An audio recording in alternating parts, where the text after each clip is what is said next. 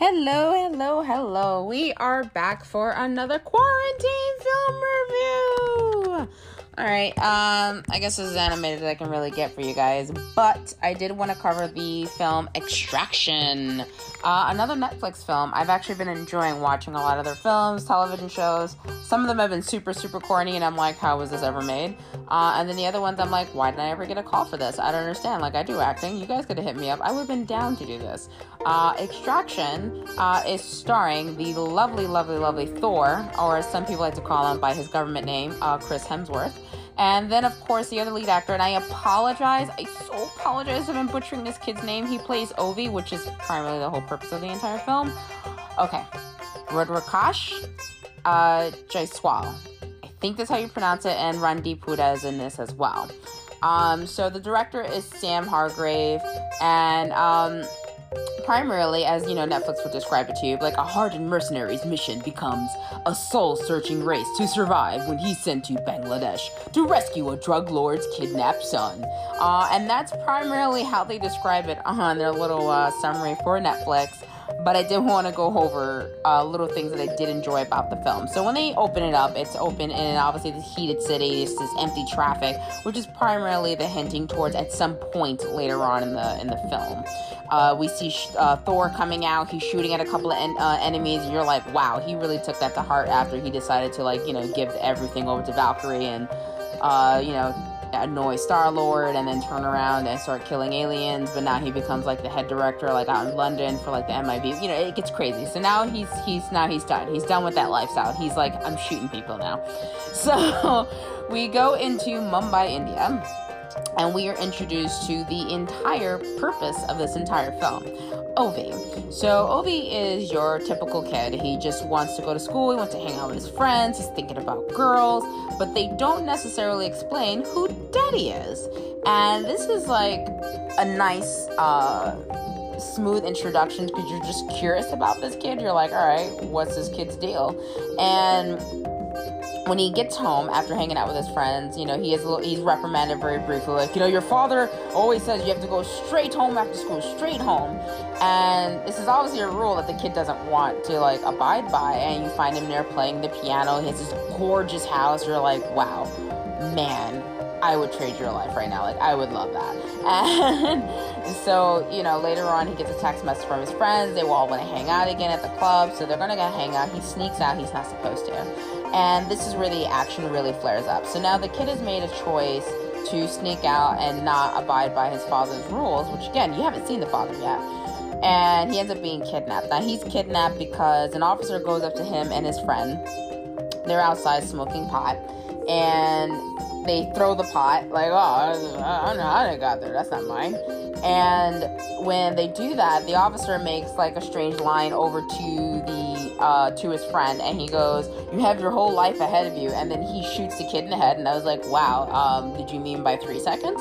And then they take Ove, and that is where it ends. And then you see later on where Ove's father is. Now you understand. Daddy's in prison. He's a major drug lord, but that doesn't mean he doesn't have connections outside, obviously. So he's pissed off because the person who was assigned to take care of his son, he has his own family, but he didn't do a good job taking care of the drug lord's son. So he threatens him, if you would like your son to see his next birthday, I would advise you to find my kid. Just throwing it out there, boo. That's primarily how his father does that. So now this guy is out to find this kid because he's got to bring this kid back. We find out the kid is out in Dhaka. And we now move on to the next scene of how these two actually come together. And now we're introduced to find that our Norse god, Thor, is actually from Australia. He's pretending to be a human named Tyler. And he's told about this mission, what he has to do. And you learn very quickly So there's a difference between being, carefree and a reckless carefree. And he's more or less of that reckless carefree. He is an alcoholic. He keeps having these small flashbacks of this particular child, which you automatically assume has to be his kid and a wife that he once loved or whatever. But we don't really necessarily find out what truly happens to them.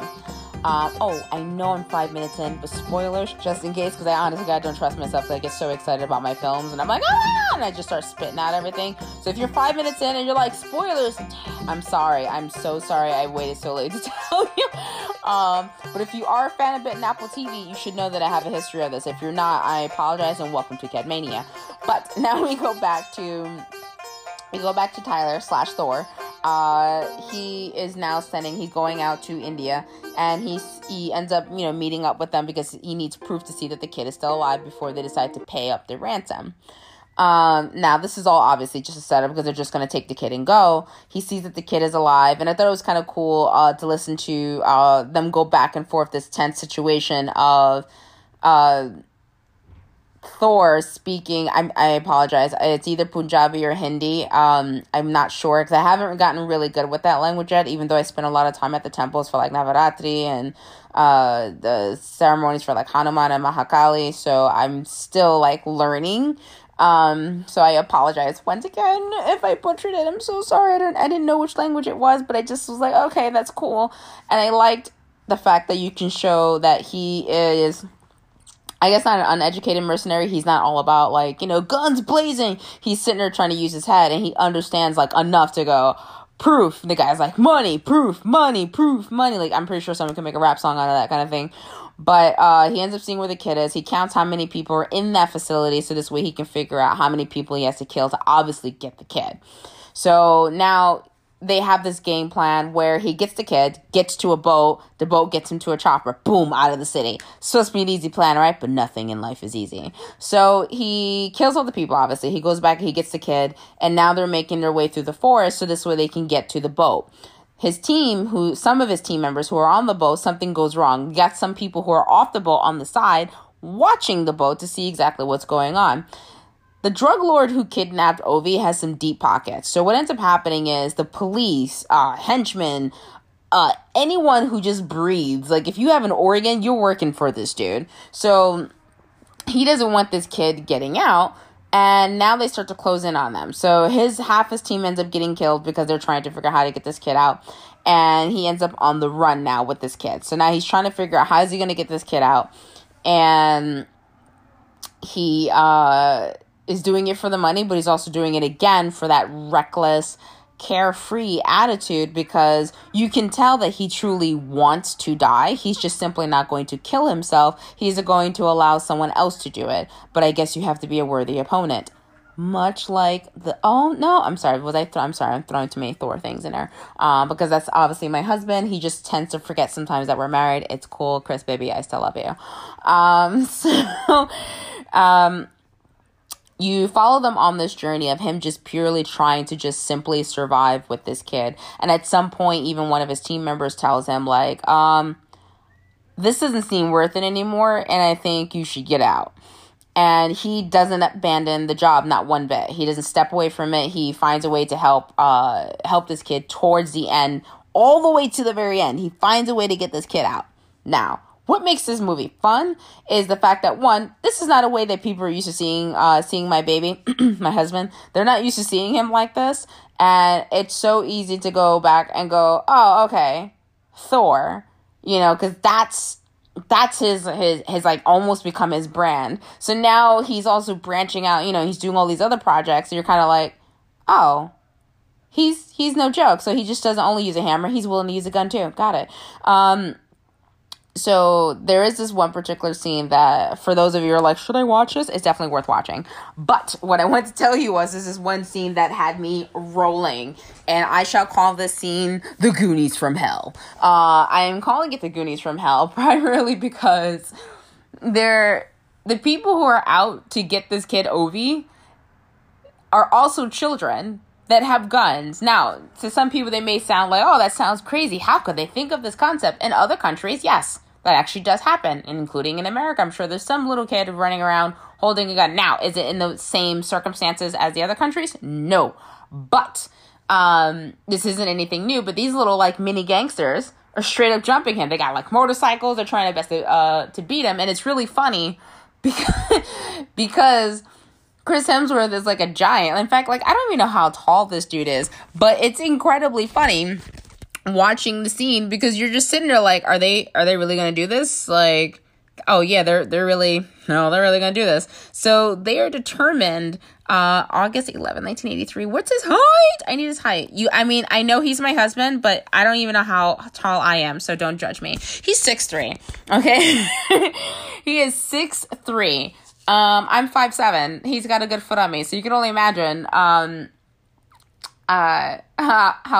how silly and funny this scene looks. And the funny thing is, you can tell he's not really trying to fight these kids. So he's just basically slapping the shit out of them. And it's almost like watching an immigrant or a poor person beat their kids. Like, it's just the way how it looks. It was just like, like all those poor people or minority or immigrant jokes that we all tend to make. Like, yeah, my mom would have grabbed this and whipped me. Or did this, like, yeah, did your mom ever whip you with this? Like, what? Like, it was like that scene, like, rolled into one. That's probably why I thought it was so humorous. Other people must have been like, like, for those who don't have that relation to those kind of stories. But that was probably my favorite scene. And then I was like, Goonies from Hell. I am loving this. I am absolutely loving this. So the film doesn't stay serious the entire time. So it has a little bit of fun, but not as much of silly fun in comparison to, like, if I had to pick a film like Crank.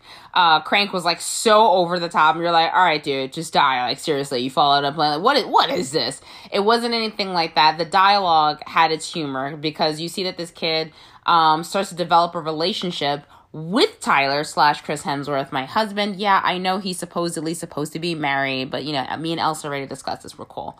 And so a lot of this is very interesting, like, just watching this whole thing, like, kind of, like, unfold. And he ends up stuck, like, in the sewers, trying to figure out, how am I going to get this kid out of the city? I can't get him out of the city. The police are patrolling the rivers. The bridges are all being checked. Everyone is looking for this kid. Literally, you are the most popular boy at the party. And what ends up happening is, as he gets closer and closer, he tries to get help from a friend. That doesn't work out. And eventually, he finally finds a way to get this kid to a bridge so he can get him out of the city, so he can get him to the chopper. And after all this tribulations and this chaos and all this that's going on, his goal is to get this kid out. But during this entire time, you can still see that he's self-loathing. He still is, like, tearing himself apart. There's a lot of things that he's just, like, falling apart on, and it's all deep inside.